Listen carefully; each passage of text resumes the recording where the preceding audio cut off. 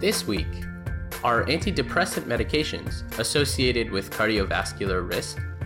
And can depression be prevented in primary care practices?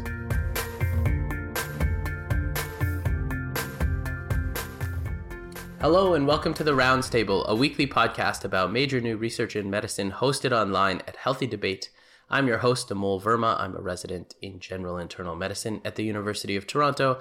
I'm joined today by my good friend Reena Patani, who is an internist at St. Michael's Hospital in Toronto. Hey, Reena, how's it going?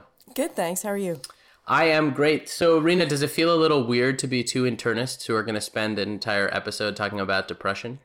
You know, while I agree with that to some extent, I think that given that depression is so pervasive, it is going to affect every clinician in every discipline. So it's something that we all need to brush up our knowledge base on.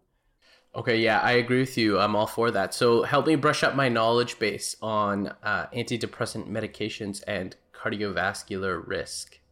Great, thanks. So this was a paper published in BMJ in February 2016. As you mentioned, it's looking at the risk of cardiovascular outcomes in patients using antidepressants, but specifically among patients aged 20 to 64, which has been a cohort of patients that hasn't been studied directly in the past.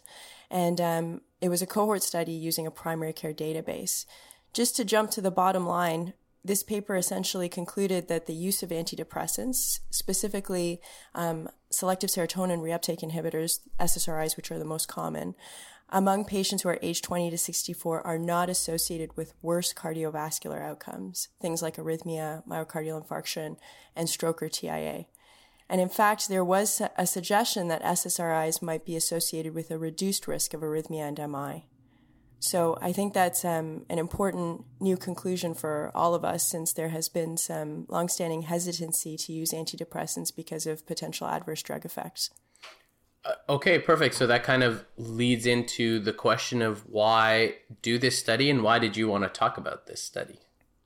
Yeah, so we already discussed the fact that depression is extremely common. It's a major contributor to the global burden of disease, and it's a leading cause of disability, especially among young working adults. There's also evidence that shows that depression in and of itself can lead to worse cardiovascular outcomes. And that makes it difficult to study whether antidepressants may result in worse cardiovascular outcomes, because there's a form of confounding known as an indication bias that might be at play in many of the studies that are evaluating this question. What's meant by that is it the drugs that are causing adverse effects, or is it the underlying disease in and of itself? That hasn't really been teased out very cleanly in the literature to date.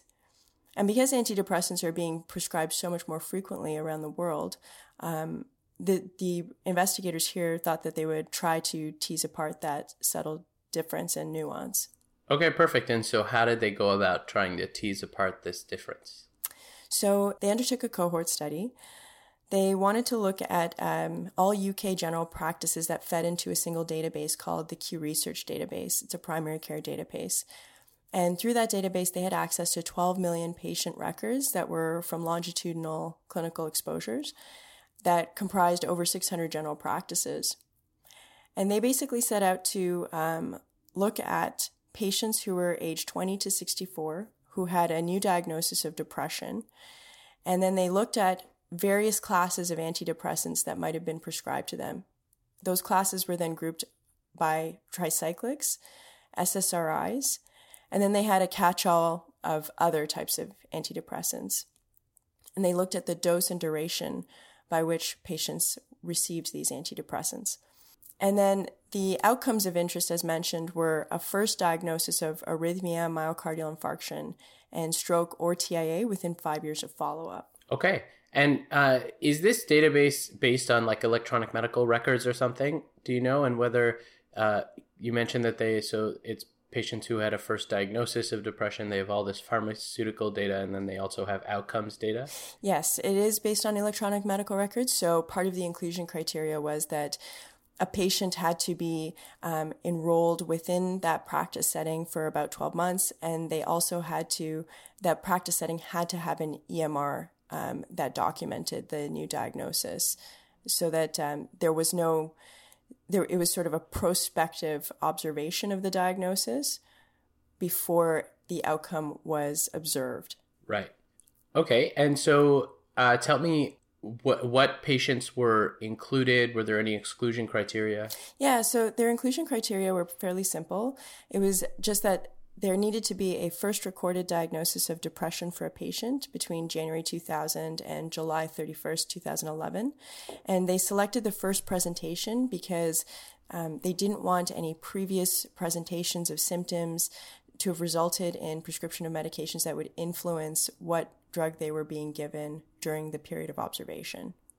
And they also, as mentioned, needed to have been part of the practice for at least 12 months, and there needed to be an EMR active within that practice setting. With regards to the exclusion criteria, they could not have had a previous diagnosis of depression, schizophrenia, bipolar, or any other psychotic disorders. They should not have previously received lithium or any anti-manic drugs. They should not have previously received antidepressants, either before the study start date, before the patient registration date, before the patient turned 20, or even 36 months before the first recorded diagnosis of depression. And they also had to exclude temporary residence because they wanted to ensure that there could be a longitudinal period of observation.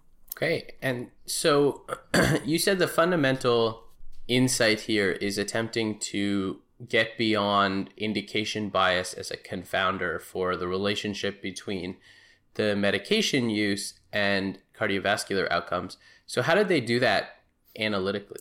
Yeah, so what they did is that in terms of their unexposed reference category, they used periods of unexposed time in the patients themselves who had been treated at other periods of time during follow-up, as well as person years from the patients who didn't receive any antidepressant treatment at all through the follow-up, but had a diagnosis of depression. So essentially what they're doing is they're comparing the exposed time to antidepressants against unexposed time to antidepressants among the same patients. Okay, and did that include, so I guess in their database, they're able to determine who is taking the medication and when they're taking the medication? So that's a limitation of the study, is that they can't get down to the micro level to that extent to know whether a prescription actually translated to taking the drug. So their assumption is that a prescribed medication was being taken with 100% adherence. Yes, which is not a good real-world assumption. They essentially allowed a gap of no more than 90 days between prescriptions in order for them to flip from exposed to unexposed categories. Okay. So if a renewed prescription was filled within 90 days, they were still considered to be exposed. Okay. And so tell me what they found. So essentially they followed patients until death, until they left the practice, until there was an end of a 5-year follow-up for that patient, or they had an event. And I'll just add the note as well that at the analysis stage, because they were looking at 3 different outcomes, arrhythmia, myocardial infarction, and stroke or TIA, for each of those outcomes, they excluded patients if they had already had that individual outcome at baseline. And they also documented there's obviously many other possible confounders, some that they would potentially be able to identify and others that are hard to identify. But they did try to document some of the other possible confounders and adjust for them. Things like age, the year of diagnosis of depression, the severity of depression, the level of deprivation suffered by the included patients, which they determined using their geographic location of residence, smoking status, alcohol intake, other comorbidities, ethnicity, and so on. Okay. So what did they find? So initially they established a cohort of just over 325,000 patients with a first diagnosis of depression over that study period. And then by the time that they considered all their exclusion factors, they had about 240,000 patients remaining. And this amounted to a total length of follow-up of about 1 million person years. So quite impressive. And to give you a snapshot of what these patients look like, their mean age was 39 and a half years, so a younger cohort. 61% of them were women. 95% of them were designated either white or had no recorded ethnicity. So, and there were about 50% of them who had no recorded ethnicities. So still then, there were a minority of patients who were non-white. In terms of the depression severity among these patients, it was mild in the majority at about 70%. Almost half of them were non-smokers. The majority of them had drinking patterns that were in a safe range, and their comorbidity burden was pretty low. So about 2% of them had a history of coronary artery disease, 3% had diabetes, 7% had hypertension. Among all of the antidepressants that were prescribed among this group, SSRIs were the most common, with citalopram being the most common among those at about 31%. Over that follow-up period, over 200,000 patients actually received antidepressants. So there were some people who were being diagnosed but not treated. That was about 87%, 88% of the patients who received treatment for the depression, and that accounted for 3 million prescriptions. And the median duration of treatment was about 221 days, so 7 months roughly. Okay. So the results themselves. So the big headline. The big headline. So there were in 5 years of follow-up for each of the patients, there were low absolute numbers of events. So maybe we could start just with myocardial infarction. There were 772 in total. And over that period, there was no association between myocardial infarction and any of the antidepressant drug classes. There was an incidence rate of about 8.6 per 10,000 person years. And what was interesting that in the first year of follow-up, it did appear that SSRIs might actually reduce the risk of having a myocardial infarction with an adjusted hazard ratio of 0.58 and confidence intervals that were statistically significant. Fluoxetine had the biggest effect in that regard, which is kind of an interesting finding. Well, it's, I guess, an association, so be associated with a reduced risk of cardiovascular events. And then you kind of wonder, again, I'm not sure that you actually get away from the indication bias confounding, because there's obviously a difference between the patients who were prescribed an antidepressant and those who were not, when those decisions are not made with random allocation, right? And so it's hard to say, I guess, that they actually have an effect. Absolutely. Like, it's hard to attribute causality. But I agree with you. It's an interesting observation. It is an interesting observation. I totally hear what you're saying, but I guess that this observation does have some biologic plausibility in the sense that if depression itself is associated with worse cardiovascular outcomes, then if you potentially minimize symptoms and improve health, then that might have a downstream effect. But the second point is that there's some evidence that SSRIs actually have a mild antiplatelet effect. So there has actually been some hypothesis generation that maybe they actually could have an antithrombotic mechanism of action. That hasn't really borne out in other studies, but... Okay, that's what I was going to ask. It's interesting because we know that there's an associated bleeding risk with SSRIs. That's right. And so, I totally, there's some biological plausibility. It's an interesting hypothesis. I guess the question is, why doesn't it sustain over time? Yeah, I think that's a very fair point. And it also, I think the other interesting question is that same pattern has not been observed in patients over the age of 65, because these group of investigators had previously done a study in that cohort and didn't see the same results. And that would be a population you'd think might gain a greater benefit if there was an antiplatelet mechanism to the use of these drugs. You would assume people with higher baseline cardiovascular risk would benefit more. Yeah, that's potentially. Right. Although I guess are there possible... Well, we're kind of jumping into the mechanisms here. Do you want to tell me about the other outcomes first, and then we'll jump back to the... Yeah, that sounds like a wise idea.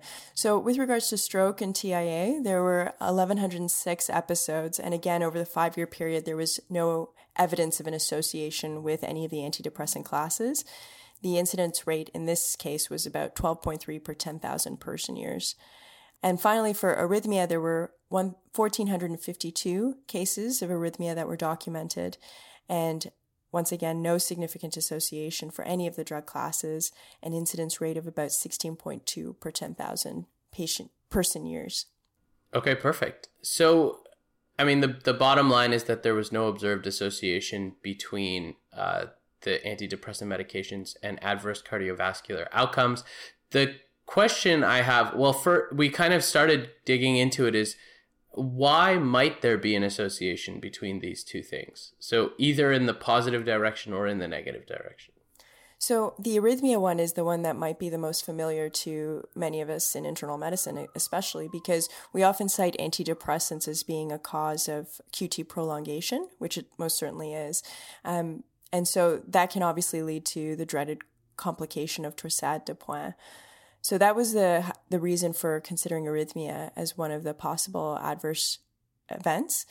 And then in terms of possible mechanisms by which these drugs could contribute to MI and stroke or TIA, I'm not sure. I think it is, again, that this study was designed to try and ask that question because previous studies have observed that there has been increased risks of MI and stroke or TIA among patients who are taking antidepressants. But again, because there was concern about indication bias, because most of those studies were done in older populations, it wasn't clear whether the antidepressants were the direct contributing factor. Perfect. And then I guess that raises my second point, which is, so this was a low cardiovascular risk population. And given that the supposed mechanism of these drugs causing adverse cardiovascular outcomes are things like arrhythmias, do you think that actually, so while it's important to establish that there's no risk in these low-risk patients, that, there's no association in these low-risk patients, when we start talking about older patients, presumably we can't extrapolate these findings to that other patient population? You're right. We can't extrapolate this. There have been other studies conducted in older populations that have not shown the same lack of an association between antidepressants and these adverse outcomes. So observational studies in patients over the age of 65 have shown an increased risk of MI with the use of antidepressants. And a meta-analysis of SSRIs and stroke found increased risk as well. But that, again, included slightly older patients, and there were no studies included in that meta-analysis that focused on younger patients. So we can't extrapolate what we see in this study. Yeah. And it's also interesting, like we sort of talked about how there's different results being observed among patients who are younger and patients over the age of 65. And it's not really clear to a great extent why there is that age dependence. It might be because older patients are more sensitive to the side effects of these drugs. Maybe they're taking more medications, and so there's more drug interactions. Or maybe they just have a higher morbidity burden in general and a higher event rate in general for these outcomes. So questions for future investigation. Absolutely. Okay. Thanks, Rena. Great paper. And at least makes me feel safe about these medications in younger patients. Absolutely, I agree. Okay, let's change gears. Sort of. We're still talking about depression, but I wanted to talk about a study about efforts to prevent depression in primary care practices, which was published in the Annals of Internal Medicine. This sounds like a great paper. Can't wait to hear you talk about it. Yeah, so this was a cluster randomized control trial in Spain, which found that an intervention in primary care practices to try to prevent depression showed a modest but not statistically significant reduction in the incidence of depression in primary care practices. That's great. Great news. So I'm hoping you'll tell us a bit more about how they actually carried out this intervention. Yeah, absolutely. I don't think I've ever heard someone get so excited for a not statistically significant outcome. Well, because I think it's important to also keep in mind clinically significant. And I think if you could have an intervention that can make a difference to patients at the individual level, it's still, perhaps there were factors in the study itself through the numeric side of things that made it so that this wasn't statistically significant. Yeah, I think we could dig into it. I think we will all want to hope that there's potential here. And I think that one of the main takeaways, which we'll get to at the end of this, is that the authors have taken the learnings of this study and tried to hone the intervention and are studying a new version of the intervention. So hopefully they will be able to achieve a more impressive and perhaps a more targeted intervention, a more impressive result over time through iterations of their intervention. So it kind of comes down to, I think, a really hopeful idea that we can prevent depression. And so that was the basis for this study. Great. So can you tell us a bit about the methods? Yeah, absolutely. So this, as I mentioned, was a cluster randomized study in primary care practices in Spain. It involved 7 Spanish cities with 10 primary care practice centers in each city. So in total, 70 centers. And in each city, 5 of the centers were assigned to the control group and 5 to the intervention group. So the randomization occurred at the level of the center. And the intervention that they developed was predominantly focused around the primary care practitioners. So they had a 10 to 15 hour training workshop for primary care practitioners around screening for depression and managing depression. And we can get into the details of that later if you wish. And then they provided these primary care practitioners with a prediction tool, which these authors themselves had developed in the past. And that tool was used with patients to communicate the individual risk of each patient for ultimately developing depression. So it sounds like kind of the equivalent of the Framingham for cardiovascular risk stratification. Yeah, exactly. A predictive tool for an outcome. So in this case, they call it the PredictD tool. And they then had some resources like a patient booklet about preventing depression. And then primary care providers were expected to develop a tailored intervention for each patient, which may have involved prescribing medication if necessary, may have involved several other elements of the therapeutic relationship. So sort of supportive counseling. They talk about social prescribing. They talk about caring in a family-based model. So there's all these different things that we could also dig into there. And so that was their overall intervention. So train the primary care providers, create a risk prediction tool for the primary care providers to identify risk in their patients, and then provide some information and some recommendations for those patients based on their individual risk. So very patient-centered, biopsychosocial, holistic approach. Yeah, that's right. With the intervention really focused on the care provider in the sense of the educational intervention and the resources, and then having the care providers deliver the intervention in a patient-centered way. And this all comes out of the work that these authors and others have done in the area of preventing depression.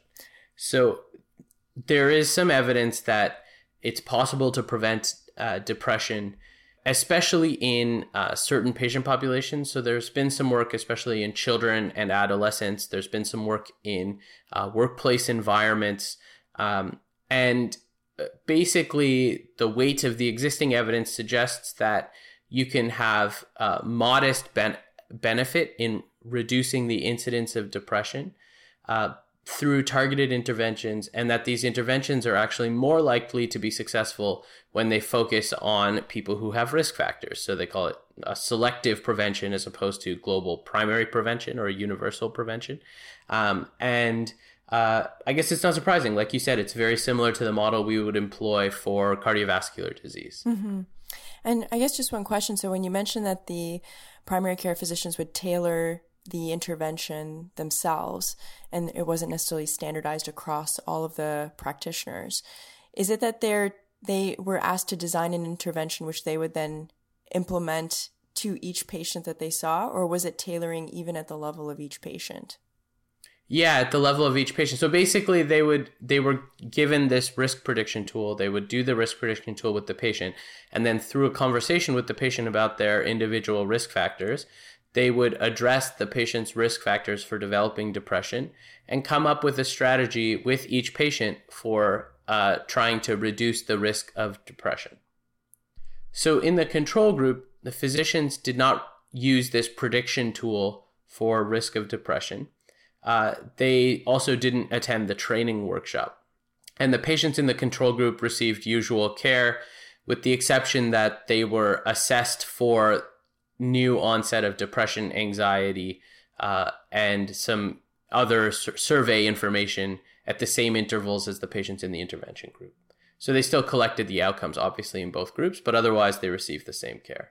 And could you just speak to who was actually collecting the outcomes? Was it the physicians themselves? No, so they had a different study staff or investigators who were involved with collecting the outcomes. So one of the things that's difficult with a study like this is obviously you can't blind people to the intervention. So it's obvious to the patients and the physicians who is involved in the intervention. So the people who assessed the outcomes were blinded to the study allocation. Okay, that sounds great. So what were the outcomes of interest specifically? Yeah, so the primary outcome was new occurrence of major depression during the 18-month study, as measured by a specific interview tool called the Composite International Diagnostic Interview. Okay, great. And were there other secondary outcomes they were interested in? Yeah, so they looked at a few secondary outcomes, including depression at 6 months, depression at 12 months, and also at anxiety. So what did they find? Yeah, so they were able to enroll just over 3,300 patients. And what they found was that at 18 months, 7.4% of the patients in the intervention group had developed major depression, as opposed to 9.4% in the control group. So this is an absolute difference of about 2 percentage points, which would be a number needed to treat of 50. But the finding was not quite statistically significant, with a confidence interval that just crossed 0. And what were some of the reasons that they thought might have been contributing to the fact that they didn't achieve significance? Yeah, there are a couple of limitations to the study. So one important point is that while the study was cluster randomized, which means that centers were randomly allocated to being an intervention center or a control center, they actually recruited and enrolled physicians and patients on an individual level. So within the intervention center, then they approached physicians and they approached patients for involvement in the study. And so they were not able to recruit 100%. So for the patients, for example, they were only able to recruit 67% of patients to the control centers and 76% of patients in the intervention centers. So you have some selection bias coming in right there, which is actually likely to amplify your effect size, not make it smaller, right? So that, if anything, that suggests that maybe the effect is not as large as was observed. So that's one limitation. Another limitation was loss to follow-up. So at the end of the study, about 84% of patients had data for the primary outcome. So, what happened to that 16% of people who were lost to follow-up is an important limitation and could really push the result in either direction. Absolutely. 16% is pretty sizable. Like, I know that we used to hope for 80% follow-up, but I guess increasingly studies are asking for even 90% follow-up. Yeah, certainly you can, I think the key with loss to follow-up is you compare it to your effect size, right? And can the number of patients who were lost to follow-up affect the difference between groups? And so if the difference between groups is 2% of your sample and 16% of your sample was lost to follow-up, then obviously differences in that group could affect the outcome. Absolutely. I think taking the results of this study, and they have honed them into perhaps a more... They actually don't describe what the new intervention is that they're working on. They just say, we have taken the learnings from this study to develop a new intervention, which we were then going to be rolling out and evaluating. Mm-hmm. So I think that the takeaway from this is still hopeful. I'm not sure it's as excited as we had hoped it was at the beginning of this study, which is that there does seem to be some effect. It seems to be possible to predict the risk of depression, and that seems to inform a tailored primary care intervention that was associated with a reduced rate of depression. It just wasn't so big an effect that it was compelling, and the study wasn't so flawless that you can totally trust this result. And I think there are some real concerns about generalizing this to a larger population. And the authors themselves say that they don't feel that this is ready for prime time, but they think that it's an important avenue to continue to explore. Basically, they've kept themselves in business, in the academic business. And it'll be interesting to see what they come up with next. It will definitely, because an NNT of 50 is pretty impressive. It's much better than cardiovascular disease numbers needed to treat. Absolutely. So hopefully as they continue to tailor it, they'll finally publish a study that shows a good effect size as well as statistical significance so that we could broadly apply a related tool to this. Okay. Thanks, Rena. Thanks so much, Amol. Let us change gears again and talk about our good stuff recommendations. So, Rena, tell me something that caught your eye from the world of medicine this week. Sure. So I wanted to share an article in the Globe and Mail from mid-March that was basically talking about a proposal to introduce 3 new safe injection sites at Toronto, which would be a first for Toronto. The only ones that currently exist in Canada are in Vancouver. And so it's just sort of highlighting what's driving that need and how safe injection facilities might be better for neighborhoods as well as for these patients who are suffering severely adverse outcomes from not having safe supervised facilities in which to inject when they're suffering from addiction. Perfect. That's great. It's a very interesting and important initiative, so it'll be good to see what comes from that. And how about you, Amol? My good stuff recommendation is an article that was published in the New Yorker called Runs in the Family. And it was published by Siddharth Mukherjee, who is the famous author of The Emperor of All Maladies, a biography of cancer.